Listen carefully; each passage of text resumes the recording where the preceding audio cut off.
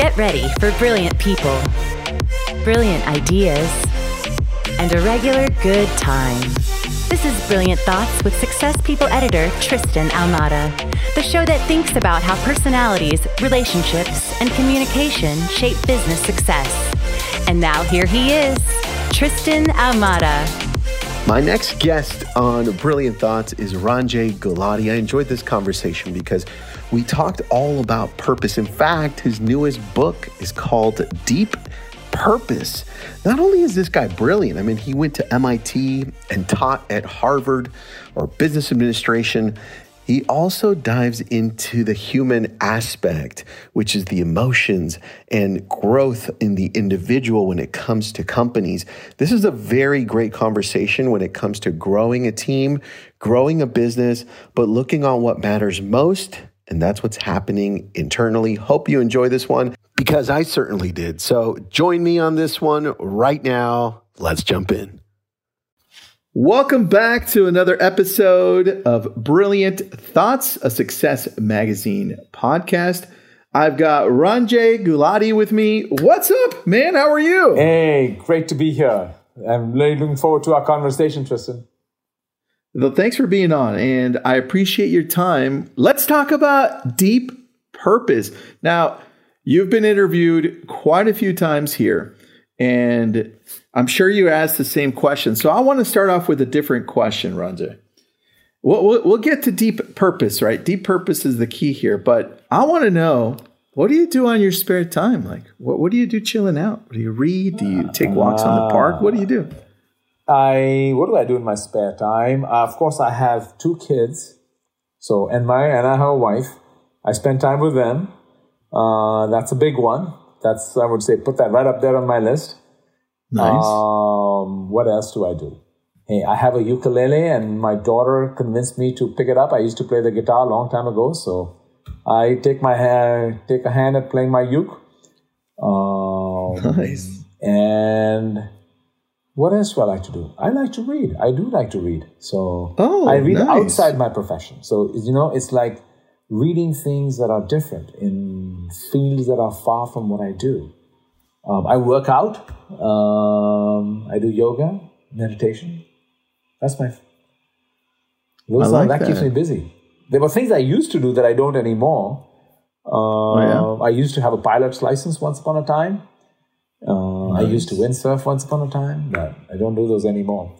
I go boating. I love boating. I like that, man. And so with all of that, how did you get into becoming an author? Like, was this something you just wanted to do a while back, or? So look, I'm a professor. I'm a professor by profession. So I do research, and so I was looking at what are the important questions businesses and leaders are asking, and it was through my students that I kind of backed my way into this topic. Because if you told me 5 years ago, Ranjay, I have a crystal ball, and you are going to write a book about purpose, I would have said, Tristan, you're crazy. Not a chance. Zero. Because to me, this purpose stuff in business was like smoke and mirrors. It was wallpaper. Purpose statements, mission statements. No one does this, takes it seriously. Okay, personal purpose maybe. We all go through our midlife crises, and then we start to question our existence and our reason for being and, our legacy and all that stuff. But I wasn't thinking about company purpose as something serious. And then it was a series of kind of things that happened, We had the Boston bombing, and my students who were executives, who were in residence that time, we started a conversation about the tragedy, but then it turned into a conversation about the role of business in addressing more fundamental issues in society, and to understand what is the role of business, and do businesses have a purpose? I started talking to Larry Fink at BlackRock, who as an investor was asking public company CEOs in his very influential letters that, hey, businesses should have a purpose. So I kind of started hearing it there. I myself started reflecting on where my interest in the subject came from. And I was thinking back to looking at small companies. And a number of these small company CEOs said, when my company has grown big now, it's lost something. It's lost its sense of purpose. And I was like, okay, so I'm hearing this in different contexts. And suddenly there was a kind of a convergence of thinking. And so I started to probe the question. I did a few exploratory interviews just to learn more about the subject. And I have to say, from a very cynical point of view, because a lot of companies engage in what we call purpose washing, pretend purpose. Yeah. And so I was doing the cynic thing. This is an expose. I'll look at how companies pretend purpose, but they don't really do it. And then I found some that were really doing something pretty serious, something pretty insightful. And so from cynicism, I went to curiosity. And I was like, maybe there's something here. And then I probed further, and my curiosity turned into, wow, this is really, really interesting. Cool, what's going on here? What are these companies doing? Now, it wasn't mainstream. If I told you every company out there is doing it, this is still, I would say, out there idea among a fraction of companies. But they were so inspiring. I said that, wow, if only others understood the possibilities, they might do it. That's kind of the arc of my journey into this topic. It makes sense. I mean, as I was getting into the book more, I started to understand why this really is the central core of high-performing companies. And I could totally see when a company starts off, I was correlating it to like a person. Like you get out of college, you're trying to figure things out, or maybe you're in college, you're trying to figure it out. And then you go through like midlife and you're like, wait a second, what is the meaning of life, right? And I'm like, this is interesting, man. And you kind of did the same thing with the companies and saying, look, this is why it's important. And can you give me an example? Because you mentioned something right now. You said there are companies that are just kind of meddling, like fake meddling with purpose. What does that look like? So it's clear in people's minds as to what they shouldn't be doing. So, I actually really wanted to have a one-word title for my book. And I thought it was going to be purpose. But then I encountered all these companies that were doing what I call superficial or even outright fake purpose, that I had to call it deep purpose. It reached a point where I had to create a taxonomy of fake purpose. I shouldn't say fake, superficial purpose. So at the one extreme are the completely outrageous, what you might call fake purpose companies, right? Those are Theranos, Purdue Pharmaceuticals, responsible for the opioid epidemic. Some might, Enron. Some might say Facebook. They put out they parade a purpose, but they're not really doing. They're in fact using it to disguise what they're really doing. It's kind of what people call virtue cloaking. You're cloaking yourself in virtuous something, but you're not, in fact, anything. You're using it as a cloak. Then you've got purpose on the side.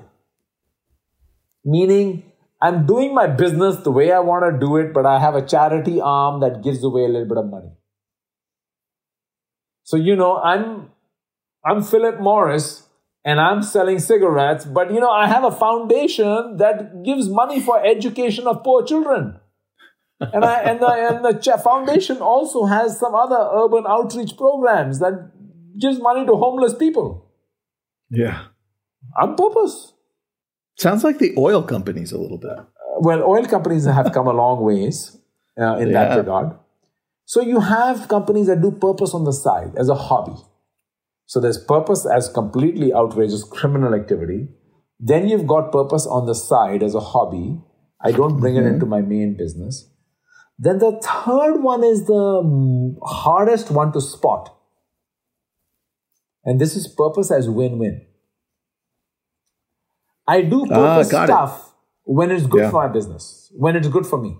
So if I can find a way to make money and do good too, wonderful, sweet spot. But if it's not good for my business, I'm not going to do it.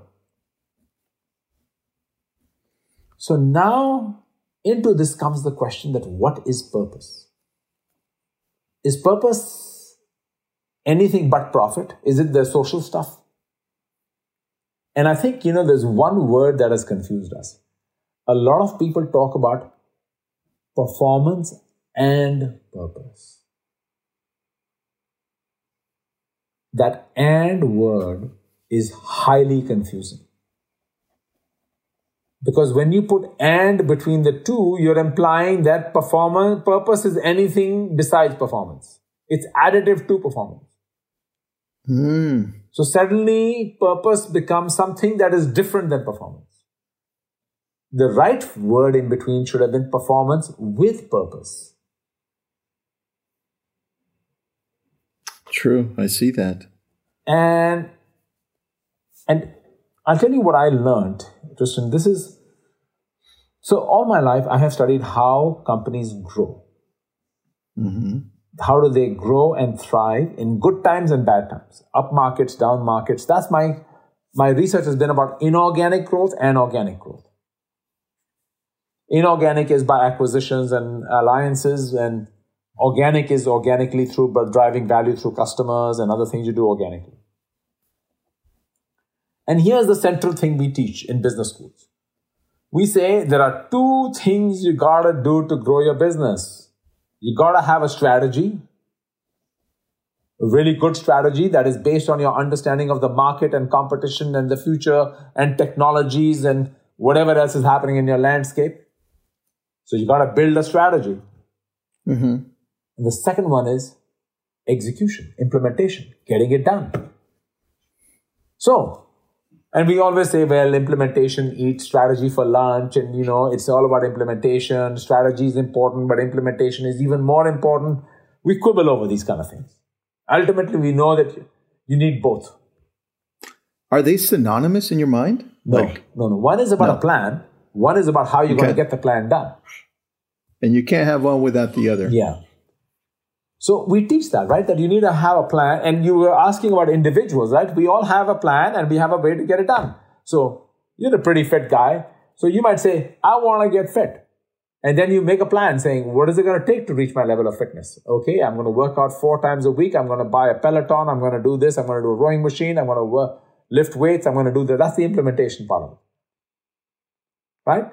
So you build a strategy of what you want to, where you want to be, how you're going to play, and then you're going to have a plan to execute that strategy. And that's what we teach. Now, what I discovered in talking to companies like Microsoft or Gotham Green or Warby Parker, yes, you need a strategy. Yes, you need an implementation plan. But there was something else also.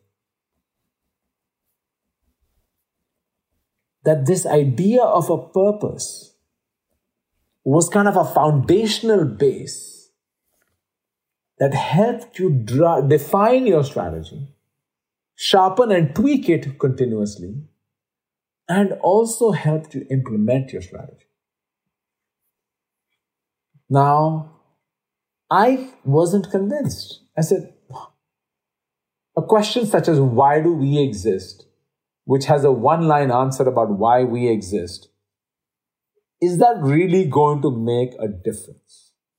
Right?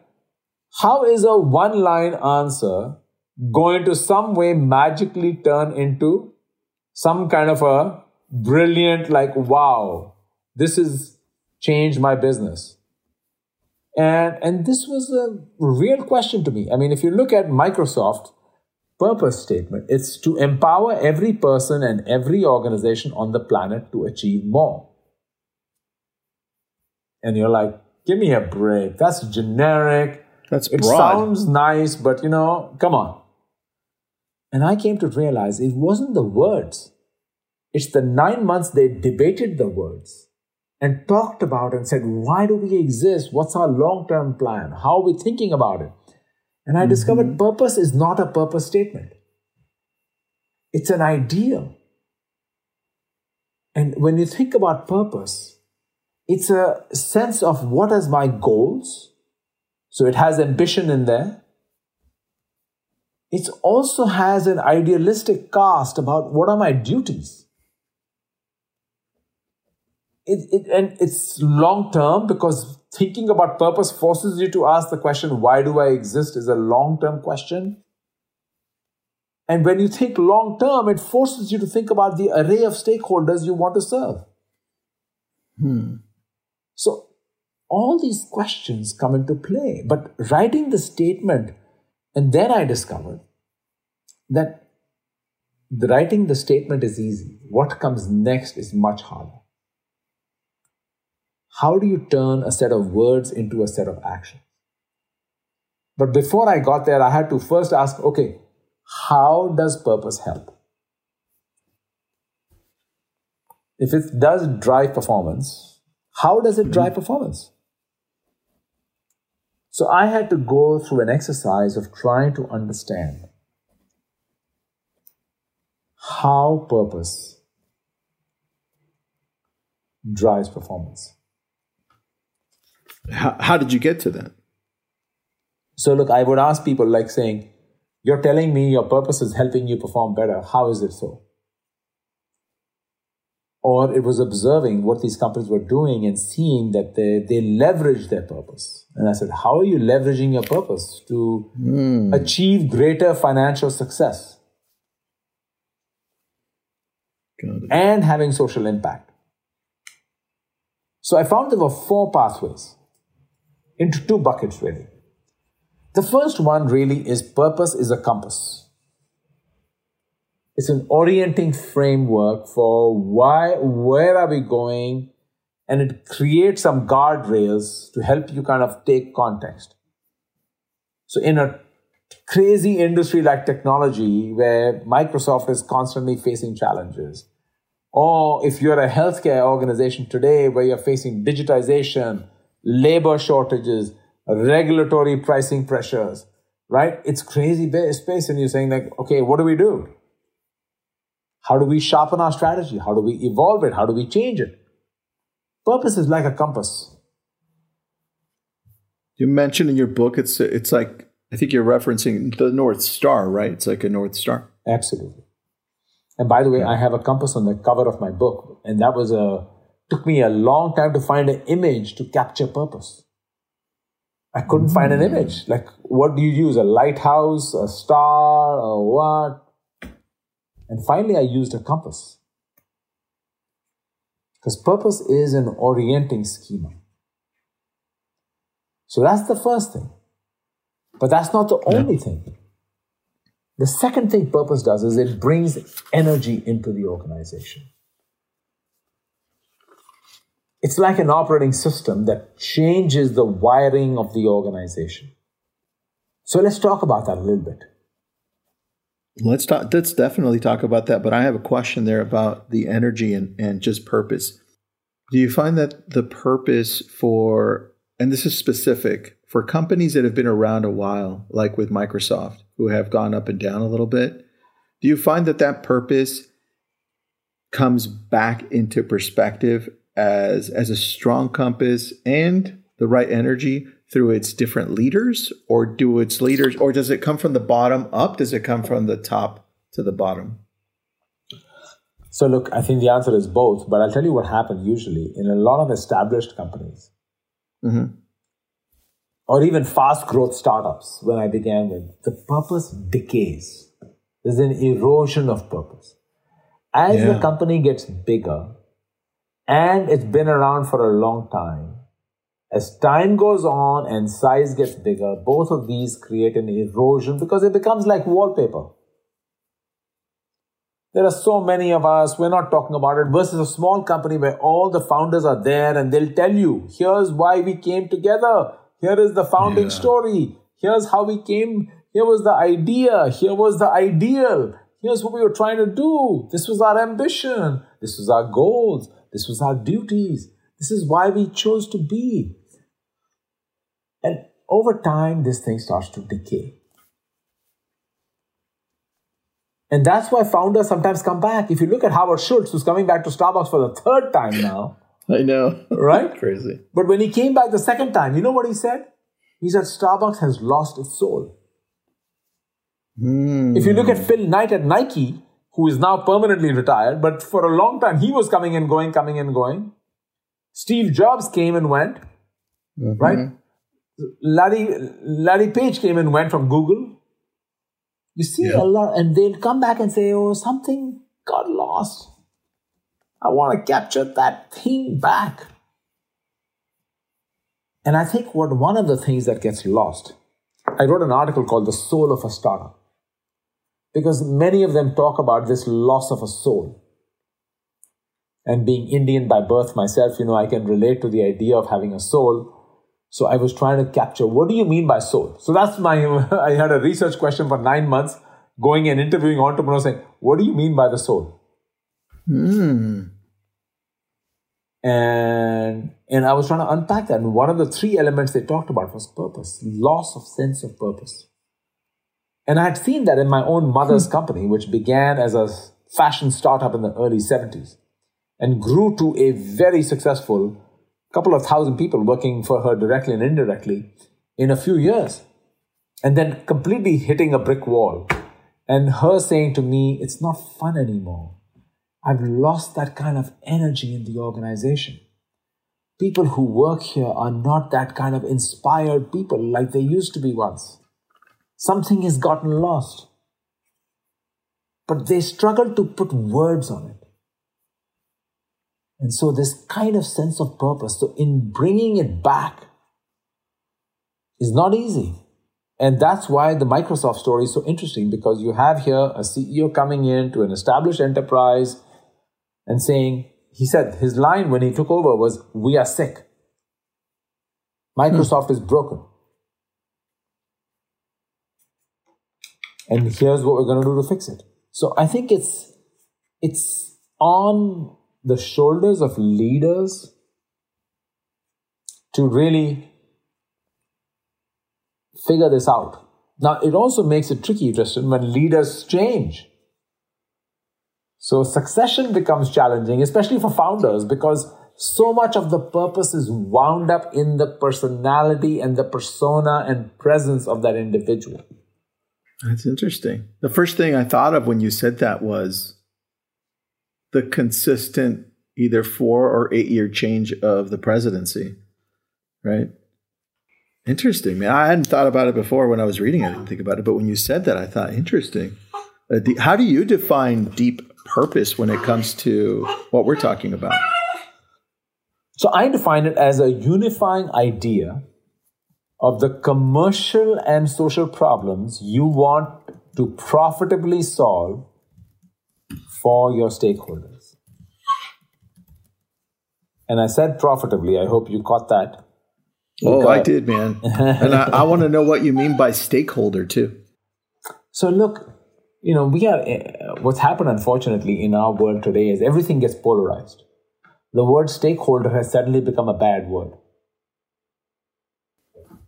And when Larry Fink said stakeholder capitalism is capitalism, people were like, oh my God, he's woke, he's this, It's crazy. I think people went really after him. Yeah. Ask yourself, who are the stakeholders of a business? Of course, your shareholders are stakeholders. They are putting their hard-earned capital at risk for you.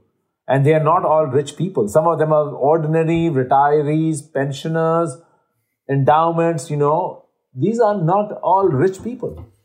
And they are looking for a fair return for the risk they're taking by giving you their capital. That's one stakeholder. Yeah. Employees are a stakeholder. That's true. Customers are a stakeholder. The communities where you're doing business and manufacturing and producing and doing stuff, they are stakeholders. And if you think long-term enough, the planet is also a stakeholder. It's when you're thinking extremely narrow short-term that you might say, I only care about shareholders. But if you're building a viable business for the long term, you are invested in your customers.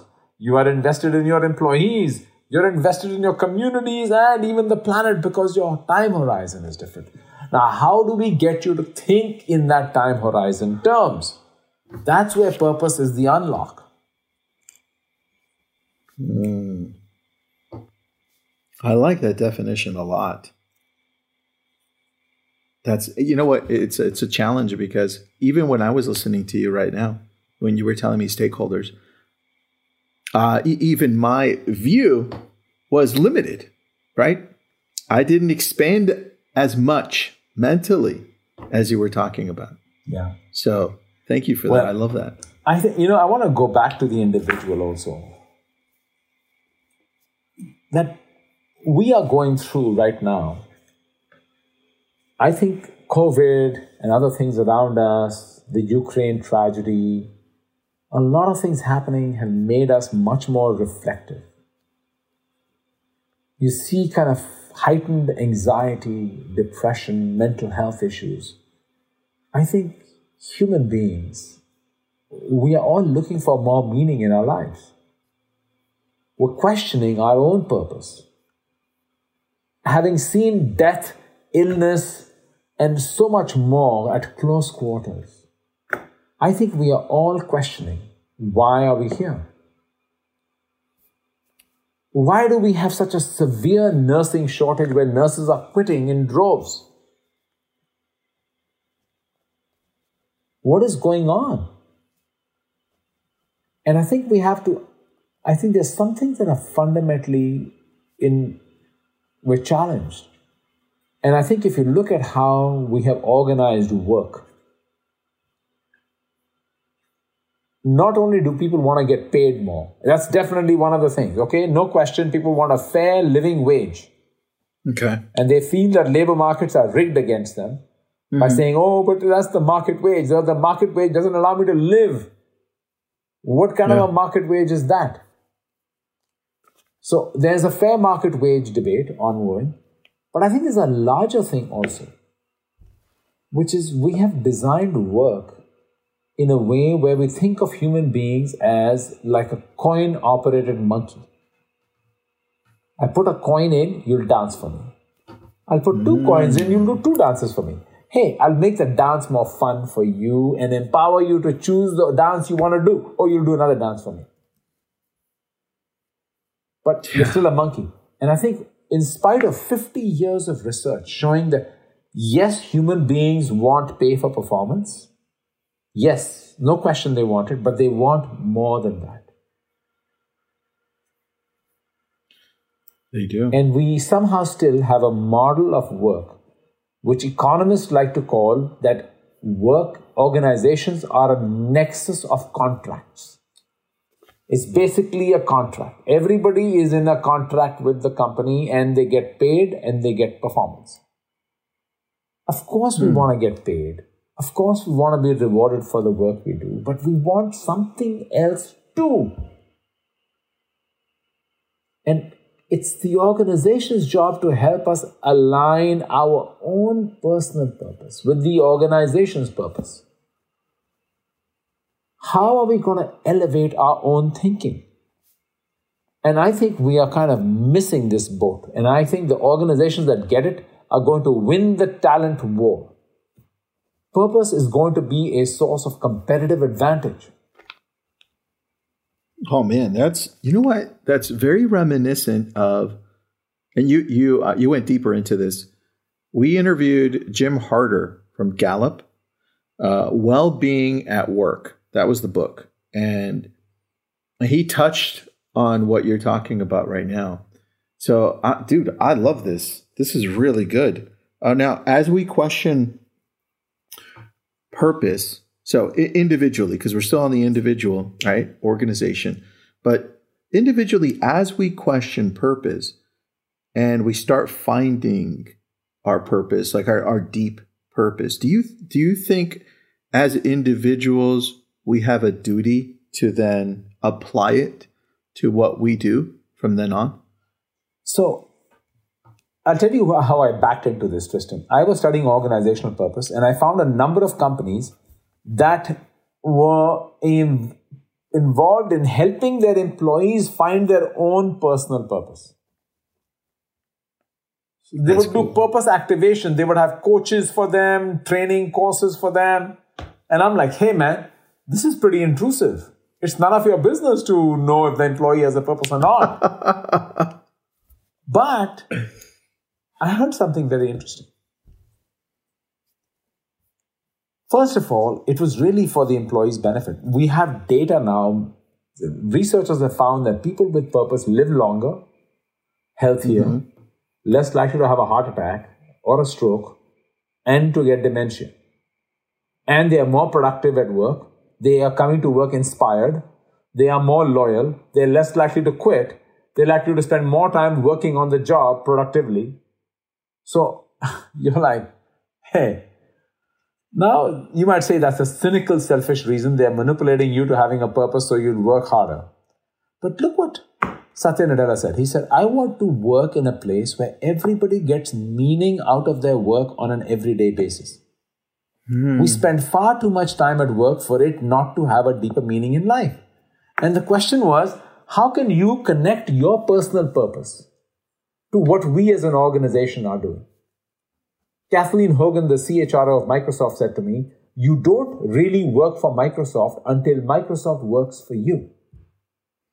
Oh, damn. That's good. I like that a lot. Dude, imagine if all the organizations that would function like that, with those ideals behind it. That's beautiful. So, and think about it. I'll give you a totally different example. Pete Carroll, the coach of the Seattle Seahawks. Yeah. He was one of the organizations I studied, his organization. And he said, there's magic when organizations can inspire people to align their own personal passion, self-understanding, and desire for growth with a common organizational ambition. How do you make that connection happen? Dude. So how can I tell you? Because remember, all of us have a life purpose. But in our life purpose, there are several components to our life. What I want to do with my family, what do I want to do with my hobbies, what do I want to do with my charity and my impact work, what do I want to do at work? Work is part of life. In fact, I find the phrase work-life balance to be highly pernicious. Because it implies that work is kind of not life. Work is kind of this horrible thing, and then there is life. I live my life after 5 p.m. and on Saturday and Sunday. The rest of it is work. That's very like, true. Come on. Yeah. What a way to live. Yeah. That's interesting. And that's how a lot of people live, though. That's the challenge. So you're telling me that it's the organization. Now, when the organization has found deep purpose, it's the organization's duty to align the purpose of the individual they're helping with theirs to reach a higher purpose. And that's your deep purpose. Yeah. And Tristan, it doesn't mean, suppose you say, my purpose is to climb all the mountains around the world. Yeah. We're not going to help you with that. But hopefully there is some part of your purpose that involves what you want to achieve through your work. Right? Maybe you do want to make a difference in the lives of your customers or communities. Well, tell us how you feel and we'll try to see if we can help you achieve your purpose at work, your work purpose. Yeah. What is your purpose through work? And I think it's that piece of it that I think we have kind of somehow, we have relegated work to be this necessary evil. That's interesting, man. And I think the closer, I like what you're saying, the closer we become as an organization, big or small, to align our purpose with that of those people that work within our organization or the consumer, the more success we have. I could definitely see that. Huh. This is awesome. So then I have a question for you. Because you're telling me that deep purpose is really that missing piece to the strategy, going back to the beginning, strategy and execution. And I agree with you. Do you think it's also the secret missing piece too? And I hate to use secret, right? But secret missing piece to innovation, to continual innovation. So I don't object to your use of the word secret, by the way, first of all. Oh, thank you. I was like, no. I thought you might call it out. No. I think it is secret. It's kind of staring you in the face. We all know it, but we don't know it. It's kind of too obvious almost. Yeah. And there's so much cynicism around it that you're like, purpose, let me tell you. I'm telling you about my own self. 5 years ago, as a business professor, if you told me purpose is an unlock, and I would tell you, you're kidding. So I'm the guilty party here myself. As I got into this research, I also was like, I don't believe it. I don't buy it. This is not true. Can't be. Mm-hmm. It was a journey for me of discovery as well. And it's secret because so few companies take it seriously. Yeah. How many companies are really, really deep purpose? I wish it was a lot, but it isn't. And I think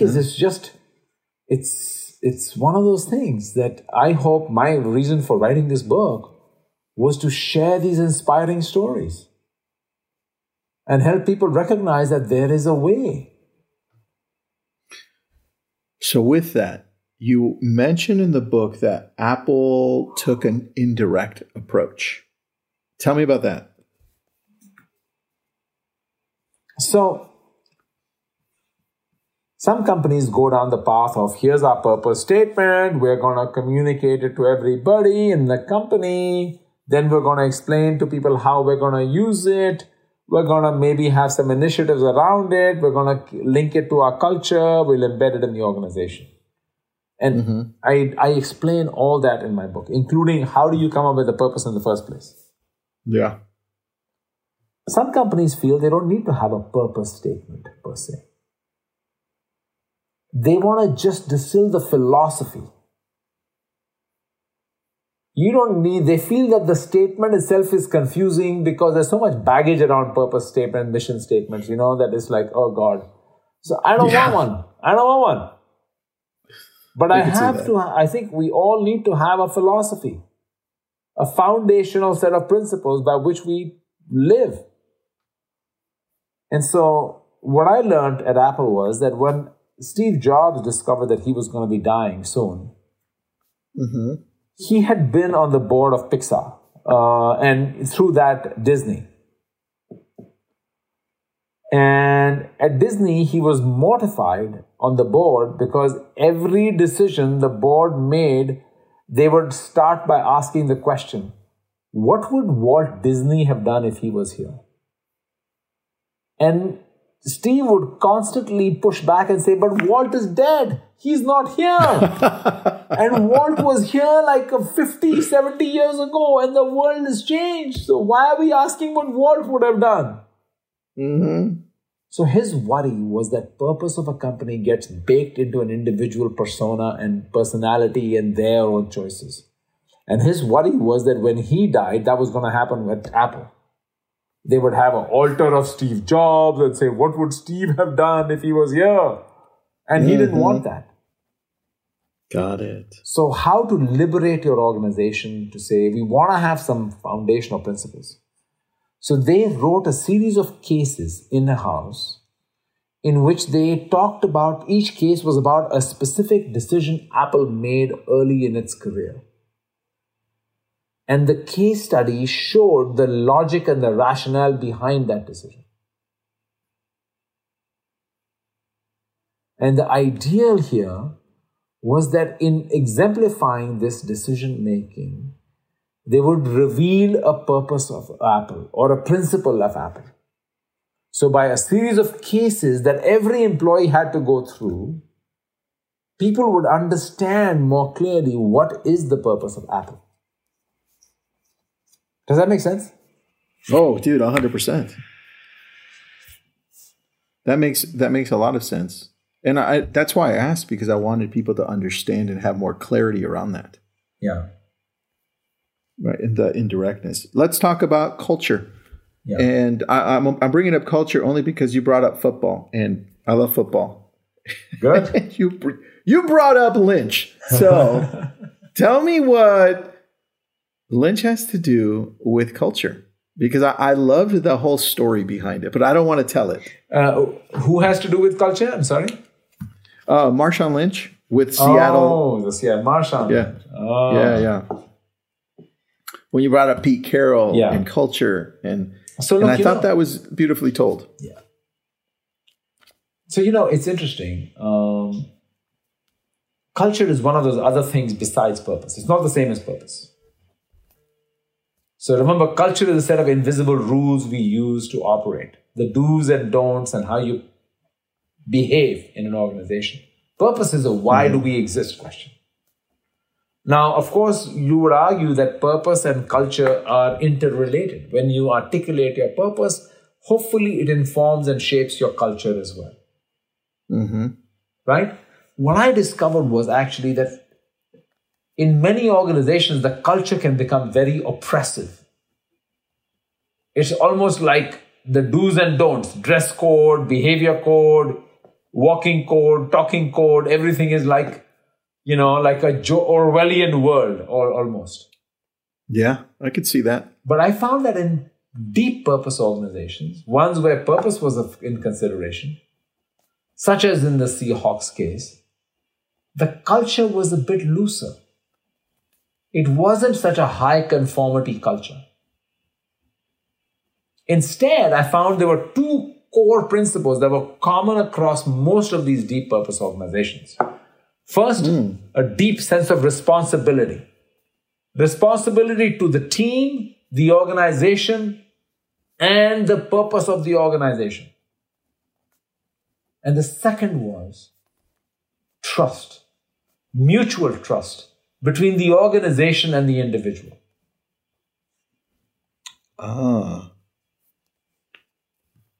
And so the culture, if you look at the Marshawn story, the whole point was that when Marshawn comes to Seattle, what does Pete Carroll say to him? Marshawn, everyone has been trying to change you. I want you to be Marshawn. Right? Now, within limits, okay? I want you to show up to practice on time.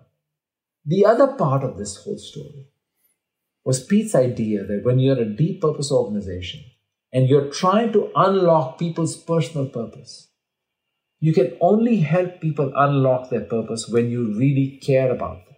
What Pete calls caring leadership. And to really unlock their personal purpose, you need to demonstrate that you care about not just them as a worker bee, but as a person. How am I going to help you live to your fullest potential? How am I going to establish that rapport of trust where you know that I have your well-being at heart? Well-being as a human being, not as a worker bee only. That makes sense, man. And I think that's what I wanted you to bring up right there. Because once organizations then look, our audience right here, entrepreneurs, solopreneurs, big businesses, right? And very small businesses as well. The key to what you're talking about is really approaching this in a way that you actually, like you care for those people that are working with you, right? Because the difference is they're not working for you. I think here's where they're working with you. And that's why I loved the comment you said about Microsoft, right? Where you say, hey, we only work for you after we work with you and then you work with us, right? Because you meet us where you think we should be. And so you mentioned 3 dimensions of purpose. Can you talk about those, please? Yeah. I want to get to that. I want to just say one thing about this human beings and the human side of purpose. I think it's important to understand that when you unlock purpose in somebody, you create inspired work. The slogan of the Seattle Seahawks is, I'm in. Right? I also want to clarify that when you care about somebody, it's not like you're not challenging them. You're not lowering it. This is not mommy's love. I love you unconditionally, no matter what. You can be extremely demanding. And you expect performance. So people fear that, if I'm too nice, people will stop working hard. I have to be a tough boss. I have to be demanding. A little bit of fear is good. Mm-hmm. And I'm saying, how do you learn to be supportive and challenging at the same time? I think that is the key, man. How do you learn that? And that is a really hard skill. Because once you learn to be supportive and challenging at the same time, I think that's the key to growth right there. Exactly. Not only in organizations, but in relationships with people. Yeah. Interesting.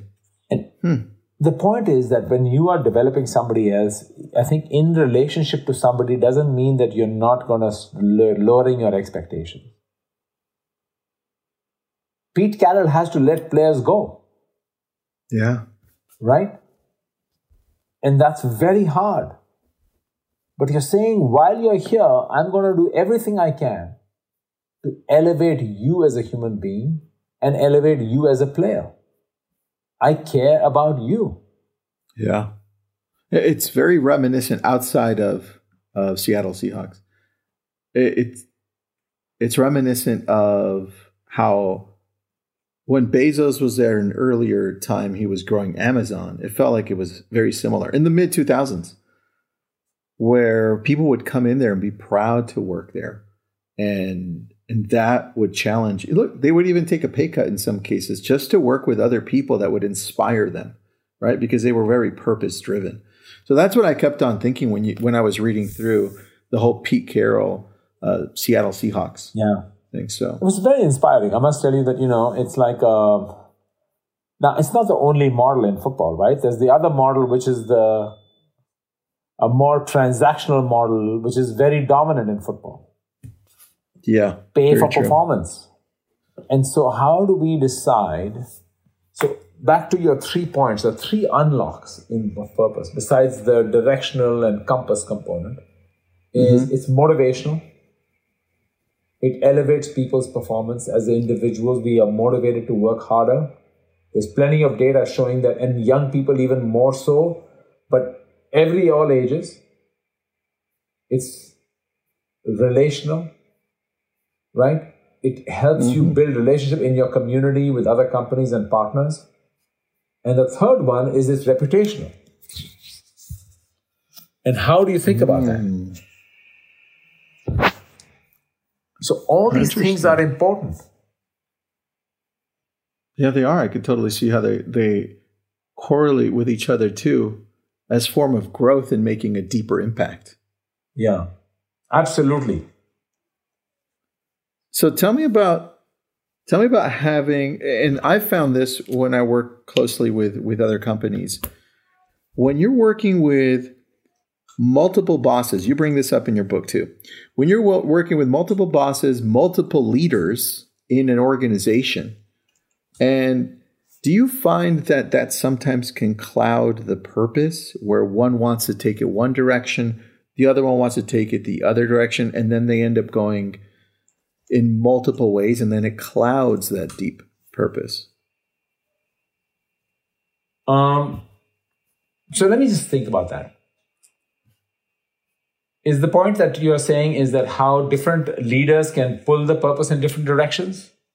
Yeah, and then in essence, not truly serve the stakeholders, because the purpose is just being spread out. Rather than finding deep purpose, you're finding, like you said, superficial purpose. Do you find that that's more true when you have multiple leaders? I think, of course, you need leadership clarity and purpose clarity, right? I think both of those are important. But let's make it contemporary, Tristan. Let me make your question current. Go for it. We're in the midst of a Ukraine tragedy right now. Yep. And a big decision companies have to make right now is, are we going to leave Russia temporarily, permanently? What? Yeah. Selectively, we'll do only food and essentials, but nothing else. For how long? What's our model? And then, by the way, that's Russia. We're also being asked to take positions on gun rights, voter rights, abortion rights, local community rights. We are being asked now, suddenly business is no longer this, we are neutral, amoral organization. We don't get involved in moral, political, social issues. Now you're involved in geopolitical issues, and your employees are being vocal. Look at Disney. And your customers are being vocal. Look at Spotify. And if you try to hide it, then you have whistleblowers. Look at Facebook. Yeah. So we are now in a new world. where suddenly now businesses are going to be forced and leaders are going to be forced to enter a terrain of really difficult choices and decisions. And this idea that I can sit on the sidelines and say, I'm a business, don't ask me, I sell products, and I don't want to get involved. And then you have actually people who also object to that, saying that, hey, listen, we should stop asking business to get involved in anything. It's not the business's job to do social stuff. It's dangerous to get them involved in this stuff. That's the government's job, and regulators' job is to tax business and take the money and do what they need to do because they're elected. Yeah. So, but that's today. I think we have gone through a moment in time where, for the first time really in a long, long time, business has to be involved in geopolitical issues. The last time it happened like this was in the era of South Africa and apartheid. Interesting. And now we've actually crossed a watershed, actually. Until about a few weeks ago, we were like, well, if the Russians declare ceasefire, we can go back to normal again. Now, after the discovery of all these atrocities, now the question is, even if there is a ceasefire, are you going back? Yeah.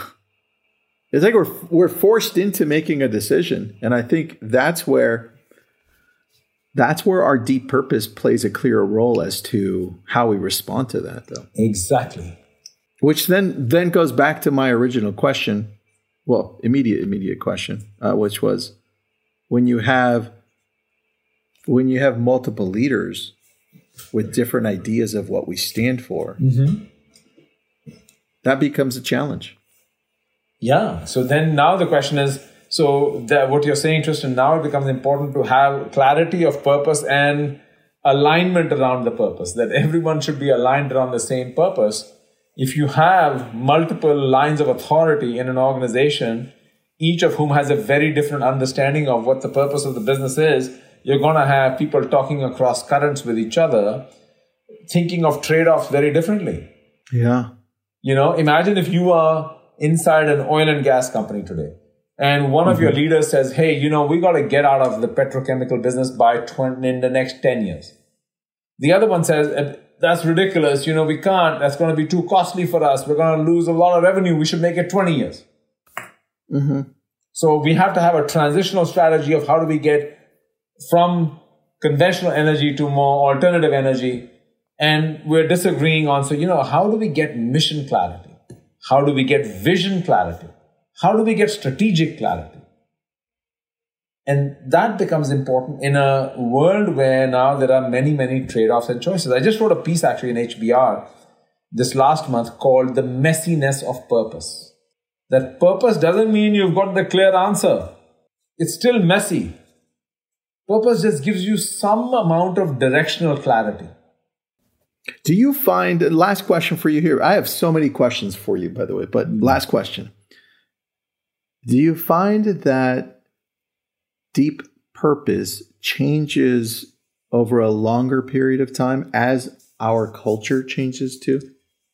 I think so. I think you're right. I think that's a great question, actually, Tristan, that, you know, is purpose kind of permanent and never changing? I don't think so. I think that purpose is something that periodically, it's not like a weekly, monthly, yearly thing, right? But does it mean every 5 years? And sometimes companies, one way to reinvigorate your purpose is by challenging it, saying, hey, maybe we should throw it away.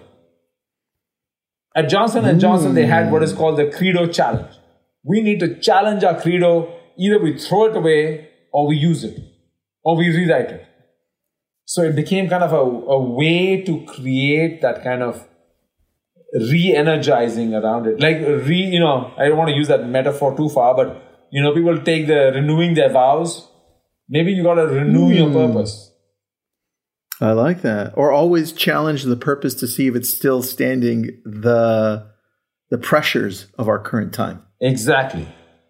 I love that. Well, Ranjay, this was awesome. It was fascinating and deep. So I really appreciate that. And your book is absolutely great. Everyone should pick it up and read it. All organizations. I'm going to blast out a little summary of it too. So thank you. I appreciate that. And you know, Tristan, you really read the book. So I don't ask this of many people, but if you don't mind, when you blast a summary, can you put it on Amazon too? Because I think I want people in Amazon to write meaningful reviews, not the one-liner, this is a great book, Ranjay is a friend of mine, please read it. I'll put a summary of the book, and then I'll put the link to the Amazon one, and then ask people to review it there. So perfect. This is good, Ranjay. I really appreciate this, man. Where do people reach out to you if they have any questions? LinkedIn. I'm on LinkedIn. I'm very active on LinkedIn. And they're welcome to catch me on LinkedIn. My name is my handle. I think it's Ranjay Gulati. So it's always a great place. And Tristan, you really ask great questions. Wow. I tell you, man, you know what you're doing. I mean, it's been really a pleasure. So thanks, man. I appreciate it. No. It's not easy. I'm telling you, I've done it myself. So it's not easy what you're doing. So. Thanks, man. I appreciate that a lot. Those are all the brilliant thoughts that we have for you today. If you like what you're hearing, drop us a review or just tell your friends. This has been a Success Podcast. Head to success.com/podcast to hear more just like it.